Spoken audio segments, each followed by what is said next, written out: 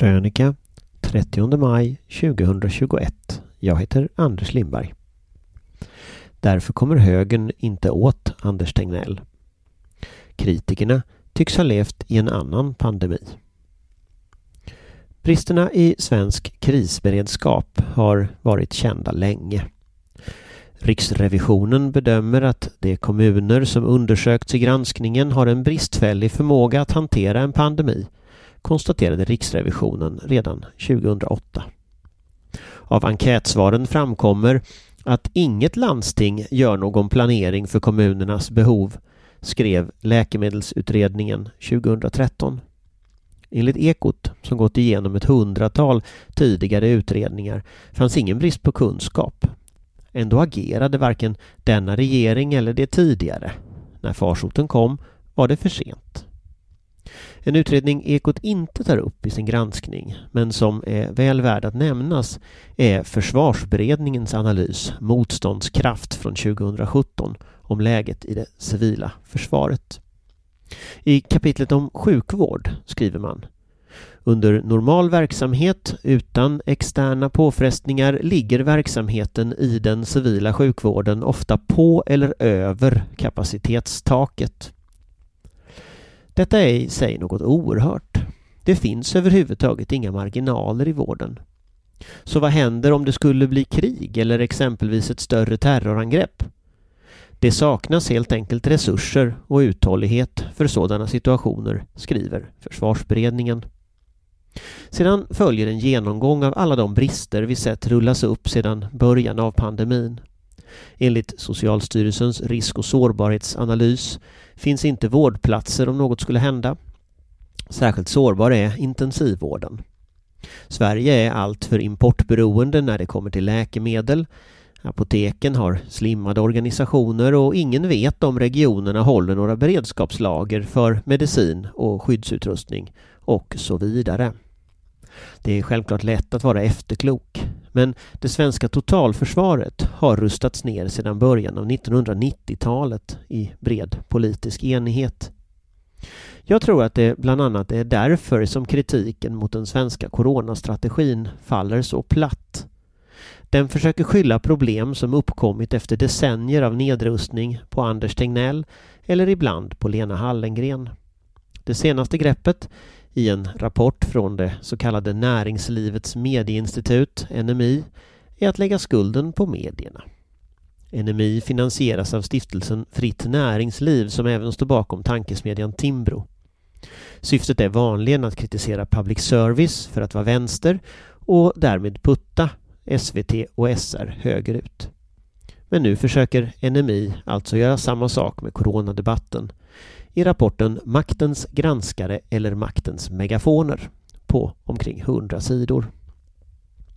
Projektet är ambitiöst. Man har anlitat journalisterna Lisa Bjurvald och Axel Andén och intervjuat olika mediala aktörer. Man har även räknat pressklipp för vad man kallar expertfyrklövern: Tegnell, Frans, Giesecke och Wold. Men redan efter några sidor blir det smärtsamt tydligt att NMIs bubbla har så hårda väggar att det känns som att de upplevt en annan pandemi. Att läsa Maktens granskare eller maktens megafoner är som att dyka rakt in i det sociala medielandskapet kring Vetenskapsforum Covid-19 eller Media Watchdog Sweden MEVAS eller de 22 forskarna. Det är en parallell värld där det som inte ställer upp på kritiken av myndigheterna och Anders Tegnell är megafoner och har drabbats av en slags blockering när nyheterna plötsligt handlade om liv och död. Journalister som inte håller med kritiken lider av grupptänkande, är bekväma och sviker mångfaldsprincipen. Det sista verkar vara kod för att kritikerna av den svenska strategin inte skulle ha fått utrymme i media. Detta är helt enkelt inte sant. Motståndarna till Sveriges strategi och särskilt det som vill ha någon form av lockdown har under långa perioder dominerat i nyhetsflödet. Kritikerna är idag hushållsnamn. Sveriges största morgontidning, Dagens Nyheter, har burit upp kampanjen och diverse kritiska forskare har synts i övriga medier i princip konstant. Medierna har ofta gått som katten kring het gröt. Själva strategin har man inte vågat granska eller ta ställning mot, utan man har hållit sig till kringliggande aspekter, skriver rapportförfattarna i sin sammanfattning. Här blir den parallella verkligheten som tydligast. Aftonbladets ledarsida, liksom i princip alla andra ledarsidor, har sedan mars 2020 kontinuerligt debatterat coronastrategin. Alla större tidningar har skrivit spaltkilometer med granskningar, analyser och intervjuer om ämnet som under lång tid även dominerat helt i SVT och SR. Har denna opinionsjournalistik och journalistik alltså inte ägt rum? Jag gnuggar mig i ögonen. Att de debattörer Näringslivets medieinstitut hejar på har förlorat diskussionen är inte samma sak som att de varit frånvarande eller blivit orättvist behandlade. För i grunden är det nog där skon klämmer. Det blev ingen lockdown. Och när detta snart är över tror jag de allra flesta kommer att vara glada över att skolor inte stängdes och att våra fri- och rättigheter inte beskars ännu mer. Problemet med kritikerbubblan mot Tegnell är att den tar fokus från vad som verkligen behöver diskuteras i den svenska strategin.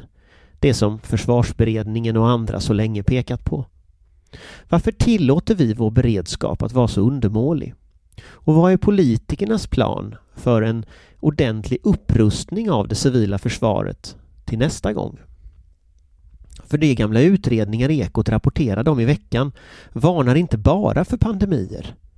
Denna gång stod sjukvården i första linjen, men läget är ungefär lika dåligt i hela totalförsvaret. Nästa gång är det något annat. De olika delarna hänger nämligen ihop. Staten, regionerna, försvarsmakten, näringslivet och det civila samhället är som kugghjul i en maskin. I en kris kan det bara snurra effektivt tillsammans.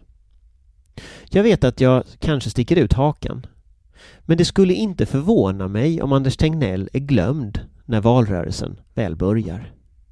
För detta handlade aldrig om honom.